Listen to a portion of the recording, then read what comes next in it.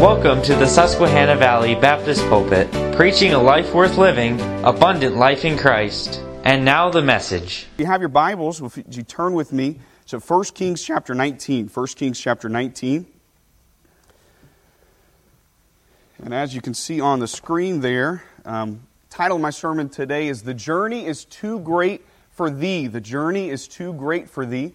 And we'll look at that here as we kind of look in the life of Elijah and pick apart his later life. And we'll look at that here. If you'll stand with me, we'll read 1 Kings chapter 19, standing on the Word of God.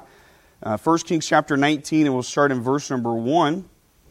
And we'll read on down to verse number 8, and we'll pray and get started.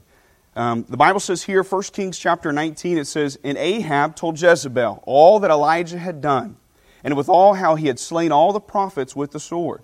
Then Jezebel sent a messenger unto Elijah, saying, So let the gods do to me, and more also, if I make not thy life as the life of one of them by tomorrow about this time. And when he saw that, he arose, and went for his life, and came to Beersheba, which belongeth to Judah, and left his servant there. But he himself went a day's journey into the wilderness, and came and sat under a juniper tree, and he requested for himself that he might die. Think about that. Kind of put yourself in Elijah's shoes at this point. But he wanted to die. That's not something we add in there. That's what the Bible says. Elijah was done. He wanted to end his life. He was done. But let's keep reading here. He said that I might die. And said, It is enough now, O Lord. Take away my life, for I am not better than my fathers. Funny what the devil does to us. One of the first things we as men, for sure, is we feel like we're not adequate. We feel like we've not measured up to those that have gone before us. And what does Elijah say? Look, man, just go ahead and take my life. Man, I'm not even better than my fathers. Let's keep reading, verse number 5. And as he lay and slept under a juniper tree, behold, then an angel touched him and said unto him, Arise and eat. Amen for that. And he looked, and behold, there was a cake baking on the coals, and a cruse of water at his head. And he did eat and drink, and laid him down again. And the angel of the Lord came in again the second time and touched him and said, Arise and eat. Now I want you to notice this phrase here at the end of verse 7. Because the journey is too great for thee. Verse number 8, And he arose and did eat and drink and went in the strength of that meat 40 days and 40 nights unto Horeb, the mount of God. Now that phrase there, the end of verse number 7, because the journey is too great for thee. Let's go ahead and pray. And I'll have you sit down and we'll get going with our lesson here. God, I thank you so much, Lord, just for this opportunity. Lord, I don't take lightly to stand here, Lord, as many men before me, to open the Bible and to preach from your word. And Lord, I thank you for the ministry here. Thank you for the sacrifice of so many people. And Lord, as we learn from Elijah today, Lord, would you help us to apply this to our own lives? And I realize, Lord, that there's a fight. Realize there's a journey. And Lord, we need you more than ever. We ask you, please just bless us now as we pray. In Jesus' name, amen. Thank you. You can be seated. The story here, if you're familiar with Elijah, you kind of know where we're at. If not, I'll kind of give you just a brief backstory. But Elijah was a man's man. Elijah was a hairy man from the wilderness. We don't really know exactly how old Elijah was when he first came to Ahab. But man, he came to Ahab, he pointed his finger right in his face. He said, Look, buddy, because of your wickedness, there's not going to be rain on the earth. And man, he went into hiding. We know he was fed by the ravens, fed by the widow. But man, he was just a man that you did not want to have a words battle with, because he was just confrontational. He wasn't afraid of truth. And we see here Elijah, we see Elijah went through that time. And then he goes to the king, he says, Hey, Ahab, you know what? There's going to be rain. You better get yourself ready. There's going to be rain. And Ahab said, No, you're the one that's troubling Israel. And of course, Elijah looked at him, pointed his finger, that preacher finger that's 20 feet long, pointed him right in the face and said, No, you are the one that's troubling Israel. And he said, You know what? Let's do this. Let's have your prophets come up, and I'll come up, and we'll go up to Mount Carmel, and we're going to have contests. We're going to have a test to see who really is God. And the question he asked Israel, he said, How long halt you between two opinions? Man, if God is God, serve God. If not, man, then let's find out. And that's what Elijah did. They went on top of Mount Carmel there in chapter 18. And man, you know the story. Elijah had his sacrifice, his altar. The prophets of Baal, they had their sacrifice and their altar. And nothing happened on their altar, of course. And Elijah prayed, and fire came down and licked up all the stones, licked up all the water, licked up the whole sacrifice right in front of the people of God. Now, that is a great victory. And right after that, the people said, man, God is God. God is Lord. We're going to serve God, which is great. That's for any preacher. Man, if you have people that you're talking to and you're trying to convince that God is God, and they say, man, you're right. God is God. Man, as a preacher, that just goes, woo, all right, we did it. We made it. That's what I'm looking for. But we see Elijah, the next passage in chapter 19, we see a discouraged Elijah. We see almost a different form or a different phase of Elijah's life. Let's look at verse number 19 again. It says, we already read verse 1 and 2, but look at verse number 3. And when he saw the messenger that said, Jezebel said he's going to kill him, he arose and went for his life. This was the same man just a couple of verses earlier where you see he slayed all of the prophets of Baal, about 450 men. He slayed. Man, he was taking care of business. There was revival breaking out in Israel. But then one woman came up and said, I used to call her a lady. She's not a lady. She's a woman, all right? But she said, hey Elijah, I'm coming for your life. I'm going to get you. I'm coming after you. And man, Elijah took off. He took off like a scared, as Pastor Starnes said, with the dog with his tail tucked between his legs. He was running. He was running away from Jezebel. Now, I want us to kind of get some things here. We are left with, in this passage, we are left with a Bible hero, a great Bible character that is discouraged. We are left with a Bible character here at the beginning of 1 Kings 19, a Bible character that, man, if he would have died at the end of chapter 18, we would have still been talking about the great things that he did. But you know what? God was not finished with Elijah. There was still a part of the story that Elijah had not yet fulfilled. Now, we see this part in the beginning of chapter 19 where he is discouraged, he is defeated, all because of one woman. He wanted to end his life.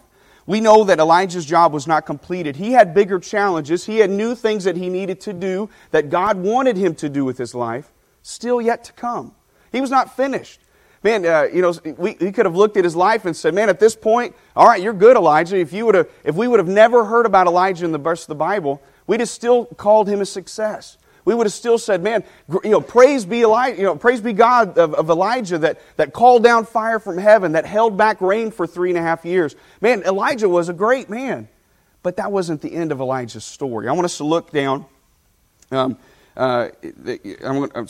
look back at verse number 19, verse number 4. But he went a day's journey into the wilderness, and he came and sat down under a juniper tree, and he requested for himself that he might die, and said, "Is enough now, O Lord, take away my life, for I am not better than any of my fathers." Look at verse number 7. And the angel of the Lord came again the second time and touched him and said, "Arise and eat, because the journey is too great for thee." How many of you have been to the Grand Canyon? Anybody, show of hands? A couple of you? Great. All right. If you've been there, you know that honestly it is a very beautiful place. It is gorgeous to go to the Grand Canyon. We went as a family vacation with my family, mom, dad, and my two brothers. We went several years ago. It was my senior trip. And the more I tell the story, the more I realize how far ago that was. It keeps getting longer and longer. But it was my senior trip, and 10 years ago. And I was going down. We went to the Grand Canyon in Arizona, and it was beautiful. You just kind of look out for miles, and you see how beautiful, how grand this Grand Canyon is, which is great. But we have the idea, man, why don't we go down into the canyon? It's just a great idea, right? That's what you're supposed to do. And so we drive up to the place you're supposed to go, and they've got these trails already made out for you, and you're supposed to start going down into the canyon. And it's in a zigzag motion, which is great, so that way you don't keep just rolling off down the hill. So it's in a zigzag motion, and there are big signs as you walk into this trail that says, "Be careful, it's easy going down, but it's harder when you go back up." And okay, you know what? I was 18. Who cares? I didn't read the sign. We just kept going. Me and my two brothers, we were teenagers. We were tough, strong. We were ready to go. We were raring to just walk all the way down to the bottom, camp the night, and then walk all the way back up that day. That's what we wanted to do. And so we get our family together, and we start walking down the canyon. And you kind of see people as you walk, and they're passed out, and people are like spraying water, trying to fan them down, and spitting on them, trying to get some kind of liquid to them. And we're like, well, that's crazy. Well, just keep going down. It'll be okay. There's a bunch of wimps. We got this. We can take care of this. And we start walking down about a mile, and it was a good little hike. We were still doing good. We're like, let's just keep going. And we keep going down, and we start walking down another mile. We're about 2 miles into the canyon at this point. And we're like, man, this is nothing. This is great. And we're like, let's just keep going. And we keep walking down one more mile. We're 3 miles into the Grand Canyon. And then it started getting dark. And so of course, all right, well, let's go ahead and head back up. Now, again, you can walk downhill all day long. There's not really a lot of pain. But as soon as you turn back around to go uphill, man, it just increases the challenge and the difficulty of the climb. And man, we did that. We're 3 miles into the canyon. It's starting to get dark. And we start making our trip back up to the top of the canyon. My goodness, it is hard. It is hard to climb up anything. All right, I'm getting to that point where you kind of drop something. It's like, all right, we'll find if something else falls close to it, then I'll get them both together. But I don't need that right now. We can wait. Okay, I don't really have to. We have stairs at our house, and we kind of get to the point. It's like, I don't know if I really need to go upstairs right now. I'll just stay down here. It'll be okay. And the older we get, the more we get like that. But we were at the bottom at 3 miles in, and we were trying to make it all the way back up to the canyon. And it's hard enough to do it by yourself. But my mom it's even harder when my mom was holding on to my back pockets, and I was supposed to be carrying her and me up the canyon. And man, we were struggling. Every half mile, we're just laid out. We're just like the other people out there. We're all laid out trying to get some kind of oxygen. And man, it was difficult. And we finally made it to the top, and I said, Mom, what were we thinking? And we started driving around the canyon, and it was more beautiful driving around the canyon than it was to walk down. I said, what was the point? But that's what the journey that we have ahead of us is hard. The journey that we have ahead of us in our life is difficult. And, the older that we get, the more difficult the journey becomes. The more mature we grow as a Christian, the more we gain in knowledge and biblical wisdom, the journey ahead of us gets harder. And it gets harder. And there is a point where we get to Elijah here where the journey is too great for us alone. The journey is too great for just Anthony. The journey is too great just for you. The journey is in need of something else. The journey is in need of God. God is the one that will make us complete our journey, our life's journey. God is there to help us fulfill that. I have a statement here, but how many of you ever have heard the expression, God is not going to put on me anything more than I can bear? Anybody's ever heard that before? If that is your motto as a Christian, as a very shallow Christian life. Because if I say, man, God's not going to give me anything more than I can bear, man, I can wake up and I don't need God. If God says, oh, hey, don't worry about it. Everything in your life, you can take care of it by yourself. Well, where does God fit in that picture? If my whole motto in life is, God's not going to give me anything more than I can bear, well, hey, guess what? I'm not going to have such a fulfilling life. Because on my own, I'm weak. On my own, I fail to temptation. On my own, I can't make the journey that is before me. And God says, hey, the journey in front of you, Elijah, it's too great. It's too great for just you. And we'll see what God has here for us. We were, growing up, we had a Pontiac, Montana. And the Pontiac Montanas, I don't know if you know them or not, but usually you'll find them on the side of roads and in mechanic shops. Those are what they're known for. And we had a Pontiac Montana, and we were teenagers, and we were driving along, and the gas gauge did not work. It just didn't work. And so you kind of figure in your mind, hey, every about 200, 250 miles, to be safe, let's just make sure that we fill back up. So we would, that's what we did. We were trying to keep track of that like that. But one day we didn't make that, all right? We pushed it a little too far, and we were in the middle of nowhere. We were driving down the highway, middle of nowhere, no gas station for another 20 or so miles. And that gas, if you ever ran out of gas before, you start driving and then you feel this, woo. It's like, what was that? Did we hit something? And then it just sputters again. It's like, okay, I know what that is. And as a dad, of course, you turn down the radio, you tell everybody to be quiet, the windows are up, you're like, shush, shush, no talking. And the radio's off, all that stuff is, I guess, supposed to help with gas mileage. But man, you're determined, like, hey, nobody talking, we're going to get through this. And it was my mom, and it was us 3 boys, and then we had 2 friends with us. And we're driving down the road in this Pontiac, and it starts to make that, that familiar, push, that familiar urge. And we're like, man, we've got to find a gas station. And of course, gas station is 10, 15, 20 miles down the road. And we know that. There's no way to turn around. We're right in the middle. This is not good. And so I had one of my friends who was a little bit older than me. And he said, I know what we can do. I've seen this before. I've read this before. What we got to do is we got to be in sync with each other, but we got to start doing this motion right here.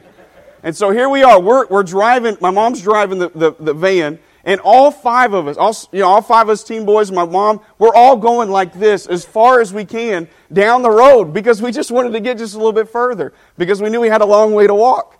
And we're getting in that van and we're all going like that. But I guess the head power does not work too much because it didn't really help at all.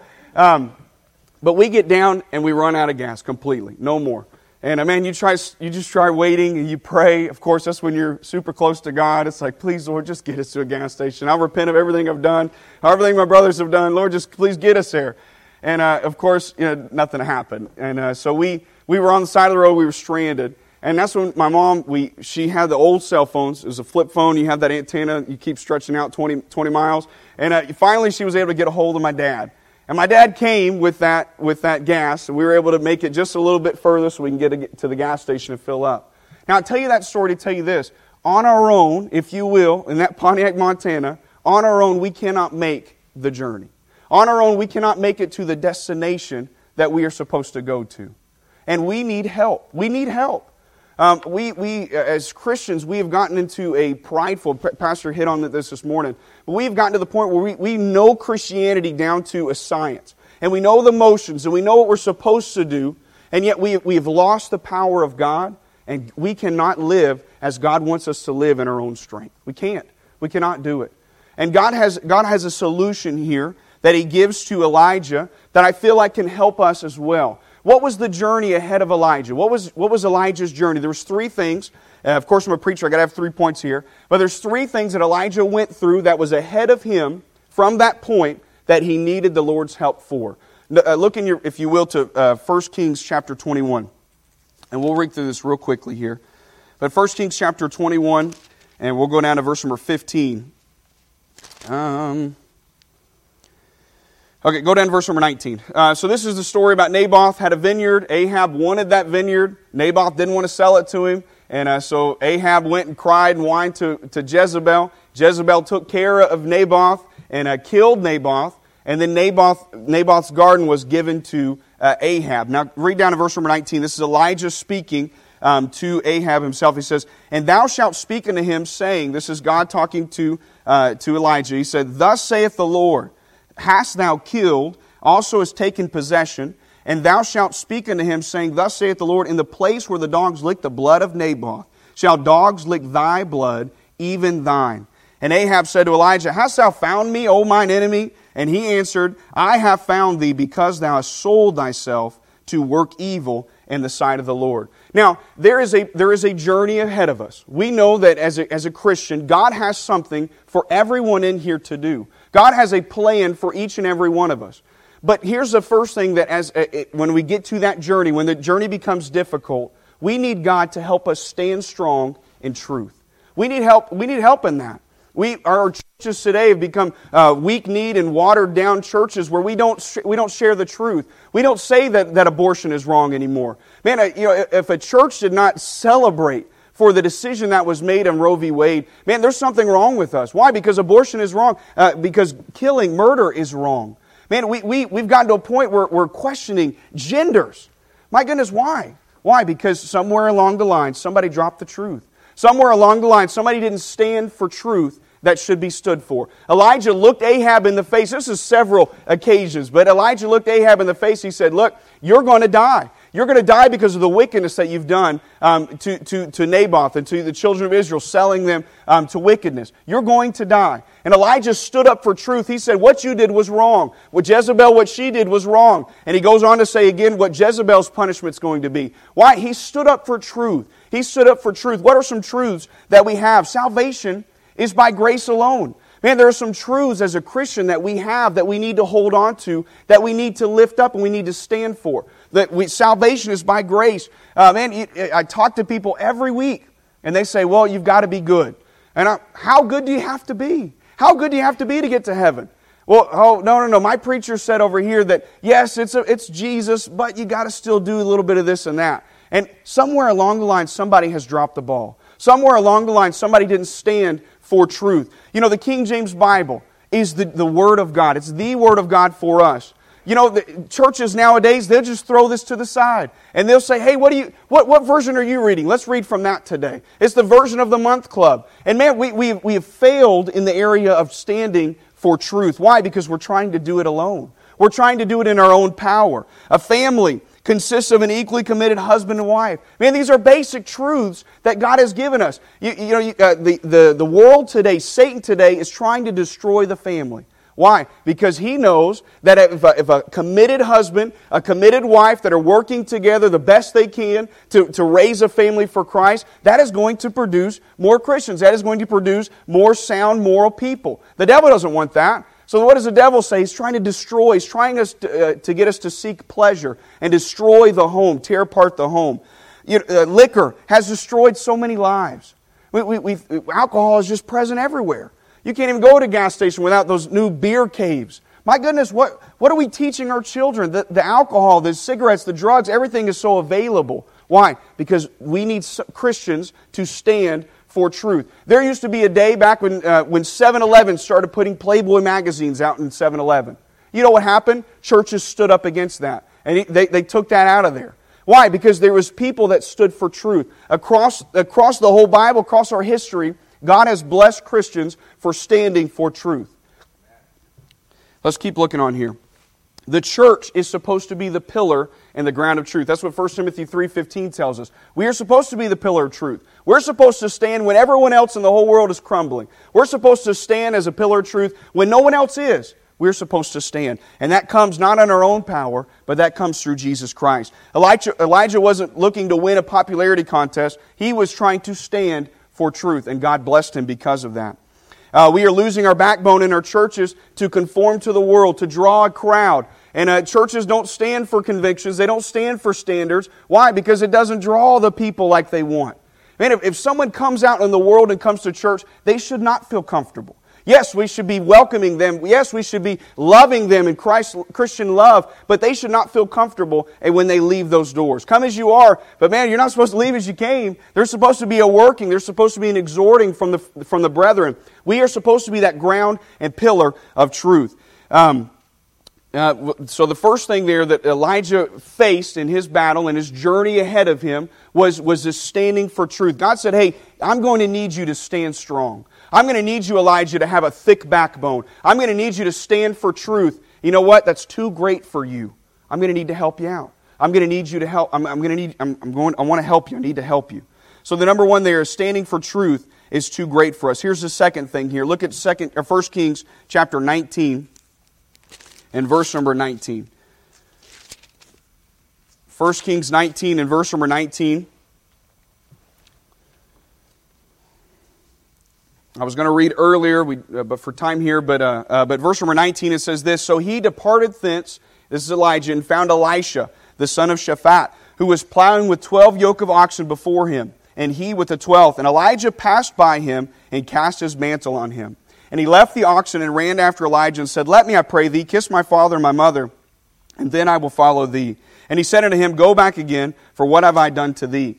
And he returned back from him and took a yoke of oxen and slew them and boiled their flesh with the instruments of the oxen and gave them to the people and they did eat. And then listen to this. Then he arose and went after Elijah and ministered unto him.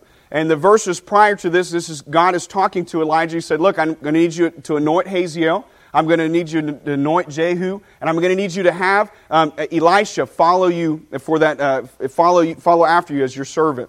Now, what was Elijah doing? Elijah, he was planning for the future. He was passing the mantle, if you will. This is where we get this story from. When Elijah took Elisha over across the waters there, he parted the waters, and then when Elijah was taken on into heaven, he gave his mantle to Elisha. That's that passing the mantle. That's what we mean there, is passing on the truths, the things that we've learned to the next generation. That influence, if you will. Passing on the mantle is too big of a journey. You know, amazing here. You don't really know. Elijah, he had servants. We see that. We saw that in the passage of chapter 19. But we don't really see Elijah really influencing an individual until this point. God says, hey, I want you to find Elisha, and I want you to minister to him. I want you to find Elisha, and I want you to teach him, to train him for when you leave the scene. And as a Christian, that is our job. God set it up to where a Christian learns and we grow as a Christian, and then we pass that information down to the next generation. Whether that be our kids, whether that be whether that be people around us, the teenagers in the church, whether that be church members, we pass that information down to the next generation. And then that generation takes the information that they've been given, they learn, they grow, and they pass that information down to the next generation. That's God's formula.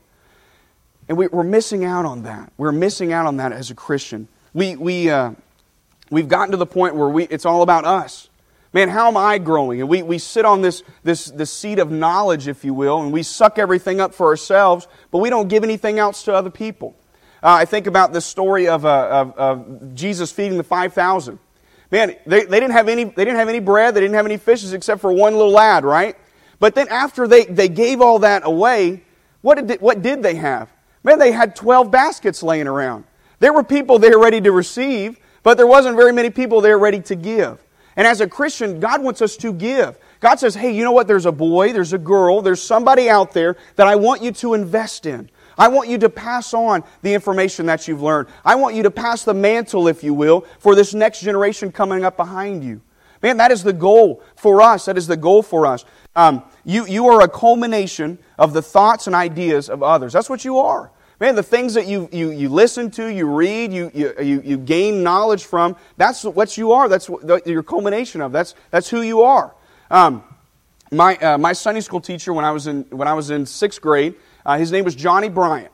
And man, he was, honestly, I was trying to trace back who was the most influential spiritually outside of my parents. It was a man by the name of Johnny Bryant. Johnny Bryant never went to Bible college. Johnny Bryant never was a pastor. I never even heard him preach from behind the pulpit. But he was an influence to me as a 6th grader, as a 7th grader, as an 8th grade boy. He was an influence to me. And man, I can look back and I can think of those times where he would come to the class and he'd say, hey boys, what did you learn in your Bible this week?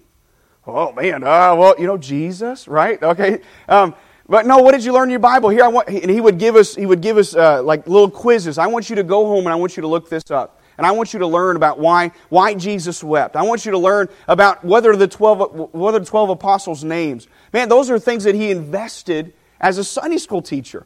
And I can honestly, for the man outside of my parents that has invested the most in me spiritually was Johnny Bryant.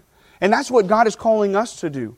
God says, hey, I want you to pass on the mantle. There's somebody coming behind you. You are not the end result. It's not just you, and then once you're gone, Christianity's over with. No, I want it to continue, and I want you to pass on to someone else. I want you to influence the next generation. Who are we influencing? Man, are we influencing our children? Are we influencing our neighbors? Are we influencing those at church? Man, it would be good for us to adopt a teenager. Man, it'd be good for us to adopt a child, if you will, not signing all the legal paperwork, but say, hey, you know what? I've seen you bringing your Bible to church. Man, that's awesome. You keep that up. Or man, hey, I saw that, ladies, you go to another girl and you go, hey, I saw that your Bible's kind of worn or you've had it for several years. I want to give you this Bible. What are we doing? We're investing in the next generation. What are we talking about with the core coming up? Going out, the outreach in the community. That's what we're supposed to do. That's what soul winning is taking the information that we have and giving it to other people. Man, that's what we're based off of as a church. We're to go out. We're supposed to go and tell. That's what we're commanded to do. The promise in Matthew 28, there is no lo if you do not go. He says, go ye therefore. And he says, lo, I will be with you even unto the end of the earth. But if we don't go, there is no promise of the lo. Man, if we don't go and tell other people, God says, hey, God wants to give us that lo. He wants to be with us. But He says, I want you to go. And that's what we are commanded as Christians, to pass on that mantle, whether that be soul winning, whether that be serving in a ministry. Man, if that VBS is coming up, and I've been over a couple of VBSs since we've been to the church, and man, workers are there's never enough workers. And man, there's never enough people cleaning up, there's never enough people influencing those children. And man, if you've got kids coming from out in the neighborhood and outside of church, we had some kids come this last VBS, and they had never stepped foot in a church in their life. And man, I was glad that we had a worker that took it on as his challenge. I'm going to make them have the best time that they've ever had in their life. And man, those boys had never been to church, and they loved it. One of the boys, the older boy, got saved in church. The younger boy was a little too young, but man, he was having a great time. And what was he doing? He was influencing that next generation, praying for other people. These are things that God is wanting us to do to pass on that mantle to the next generation. Are we willing to step out in God's strength to help someone else out? You know, is our mindset when we go to church is to, what am I going to get today? You know, come on, preacher, what do I need today? Go ahead and give it to me. Let me have what I need today. No. Or is our mindset we go and say, hey, you know, brother, I've been praying for you this week. Hey, you know what? Hey, I saw that you've got a hole in your pants. I want to go ahead and give you some money for some new pants. Man, I want to be there for your family. I want to help you out any way I can. That's what we are to do. That's what the Bible says, is that we're supposed to exhort or encourage, lift each other up. That's what we are supposed to do. But are we willing to do that? Are we willing to complete the job God has given us by passing that mantle to someone else? But we cannot do that on our own. We can't do that on our own strength. We need God. Here's the thing. Never underestimate your testimony. My dad did not grow up in church. My dad had a very wicked lifestyle before he got saved. And my dad would tell us that, an embarrassment, of course, but he told us that because he didn't want us to repeat that same thing, but he wanted us to show God's power through his life. And as a child, as a teenager, I didn't experience God's power like that. But because of the testimony of my father, because of the testimony of others, I was able to see, man, God does work. I can see it through them. There's an Unshackled is a radio program where people are getting saved from different backgrounds, different kind of ministries and things like that. But they'll get saved from a life of sin and wickedness, and God does a work in their life. Man, I don't know if I can get through one of those without crying. Why? Because I say, man, God is good. God has done something in their life. God, would you do something in my life? God, would you help me to help somebody else? That's what we're supposed to do, is helping the next generation. Let's keep going on here. This is the last point here. But finishing well is too great a journey. 2 Kings chapter 2. 2 Kings chapter 2, verse number 11. This is Elijah and Elisha. They had gone over the waters there, and it says, verse number 11, 2 Kings 2:11. And it came to pass as they still went on and talked, that behold, there appeared a chariot of fire and horses of fire, and parted them both asunder. And Elijah went up by a whirlwind into heaven. And Elisha saw it. He saw the testimony of Elijah, saw God doing something miraculous there. And he cried, my father, the chariot of Israel and the horsemen thereof, and he saw him no more. And he took hold of his own clothes and rent them in two pieces. And verse number 13, he took up also the mantle of Elijah that fell for him, and went back and stood by the bank of Jordan. He took the mantle of Elijah that fell for him, and smote the waters, and said, where is the Lord God of Elijah? Where is the Lord God of Elijah? And he went and smote the waters, he parted hither and thither, and Elisha went over. There is a problem, I guess I could say that way, with Christians starting well, having great foundation, getting everything together, if you will, that they need to start the journey, but halfway through the journey, when we're getting close to the end of your journey, we fall short. We fall by the wayside. We get comfortable. And Elijah did not know how long God had left for him. God didn't say on that mountain experience, He said, hey, look, you're going to be here for 7 more years. That's it. I need you to do these things that I've commanded you, and I want you to do those, and then we're good. I'm going to take you up in a whirlwind. Elijah didn't know how long he had, but from the time that God told him what to do, from the time he was taken up on a whirlwind, it was 7 years. 7 years, that's it. That's all he had. But you know what? Elijah made a commitment that he was going to finish well. He was going to finish strong. Now, finishing, if there is anything that is more important that I've spoken about tonight, is finishing strong. We cannot finish strong on our own. We have story after story after story of men and women that have started out right and had a great foundation, had a godly Christian home, and then once they turned 18, or once they got to a certain level of success in the Christian life, where they backed out, where they fell to the wayside, and they left what they knew and what they've grown up in. And it's a pandemic, if you will. It's something that is happening all over the place. Is people getting knowledge, people growing in the Lord, but not finishing what they've started, not finishing the journey that God has called them to do. And we can't do that on our own. We can't do that on our own.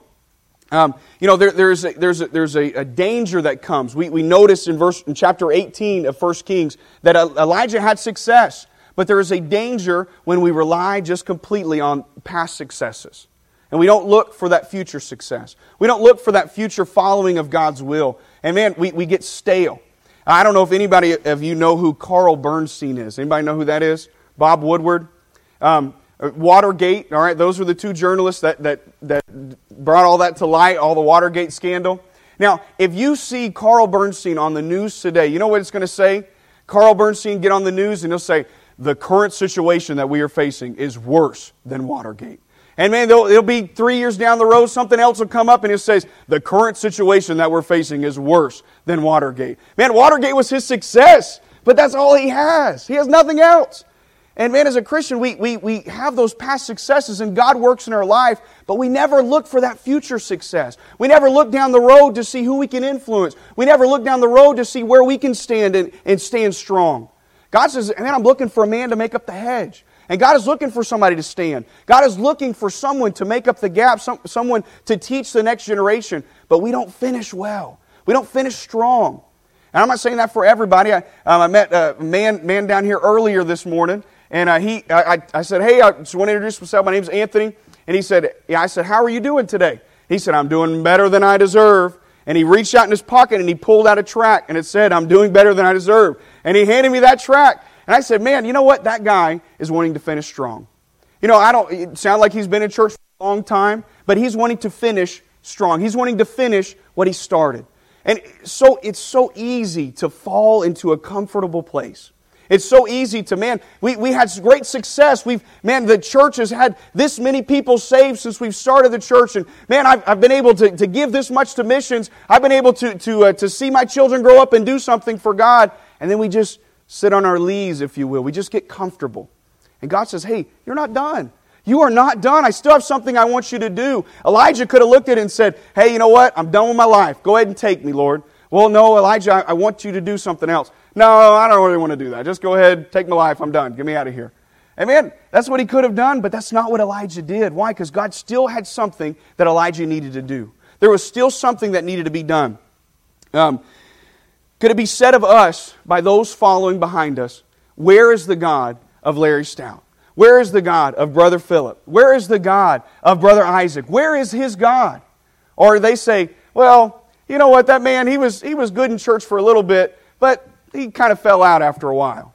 Or man, he was a great Christian and I learned a lot from him, but yeah, he kind of went off the deep end, if you will. I had a youth pastor that was very, very influential in my life. And man, he was great. He taught me, he was the one that, right at the beginning of my teen department, he was there. And man, I learned so much from him. But you know what? He got into sin. He fell out of the wayside. You know what? To me, that could be discouraging. To me, I could look at that and say, man, forget about it. If he can't make it, I can't make it. But God says, I want you to finish the course that I've given you. I want you to finish my will. I want you to finish this journey. It's too great for you alone. It's too great. You see those bumper stickers. God is my co-pilot. No, that's not what it should be. God is my pilot. He's the one directing me where I need to go. I'm in for the ride. I'm here to help. I'm here to do what He wants me to do. God is the one that's supposed to be leading us, but we get to a comfortable place. We get that success, and we get comfortable. And God says, hey, your job's not done. I'm not done with you. I have something that I want you to do. Listen, Elijah stood strong because he knew that he couldn't do it by himself. Elijah passed on the mantle because he knew that he couldn't do it by himself. Elijah was able to have that, to be able to have the finishing of his life. He finished his life strong because he knew that he himself could not do it. He couldn't do it by himself. He needed Jesus Christ. He needed God in his life. I have another story, but we'll get on here. But Elijah relied on God. And Elijah at the end of his life was able to go up in that chariot of fire and still have an answered prayer, still having a protege, if you will, somebody behind him. And he was able to see God continue to work through his life. His life wasn't done when God called him home. he was able to still have an influence and still have things for the future there. But he relied on God, and God did more in those last 7 years than he did throughout his whole life. Because of Elisha, because of Jehu slaying all of Ahab's descendants, man, that all came because Elijah said, man, I'm going to keep going on. I'm going to keep going on. I'm going to keep finishing my course. I've got a couple questions here for you. But I want you to ask yourself, are we content with living a mediocre, subpar life? Are we content just doing the minimum? Is that what we want to do, just the minimum in our life? Or do we want God to do something? God wants to do something through you. There's a Walmart cashier out there that needs a gospel tract. There's a neighbor that needs a godly influence. There's a teenager that is contemplating suicide that needs you to be there for him. Man, God needs you in a journey ahead of you, but you need to have Him. You need Him.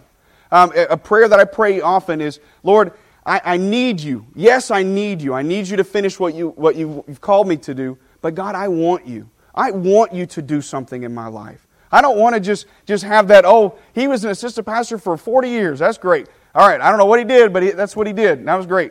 No, I want God to say, man, because of this, because of He allowed me to use Him, we were able to accomplish this. We were able to do that and this. That's what I want to happen in my life. And man, God is looking for some people to rely on Him, to get that strength from Him. He says, in our weakness, He is made strong. He's made perfect in our weaknesses. Who am I influencing for Christ? Man, it would be just a service if we made it through the Christian life just taking and never giving back. Man, you should find somebody today, whether that be a neighbor that you know is not saved. Say, man, I'm going to pray for them, and I'm going to work at trying to influence them for Jesus Christ. Who are we influencing for Christ? Who's the next generation that we are pouring our lives into? And then this last question, but how am I going to finish? When we stand before here and Pastor Starnes is here at the pulpit and we're laying here in a casket, what is he going to say about us? What is it going to be? Oh man, he was a great Christian for just a little bit of his life, and he drifted off, but hey, he's still saved, he's still going to heaven, and that's wonderful. But what are we going to say at the end? What are they going to say about our lives? Where is the God of Elijah? That's what Elisha was able to say. Elisha was able to look at the successes. Elisha was able to look at a man of God and say, you know what, I want my life to be just like that. And he was influenced because of Elijah. And Elijah was able to do the things he was able to because he relied on God. He knew that the journey ahead was too great on his own. Let's go ahead and bow our heads and pray. Thank you for listening. If you'd like to contact us, please write us at P.O. Box 126-541, Harrisburg, Pennsylvania 17112, and visit our website at www.svbcpa.org.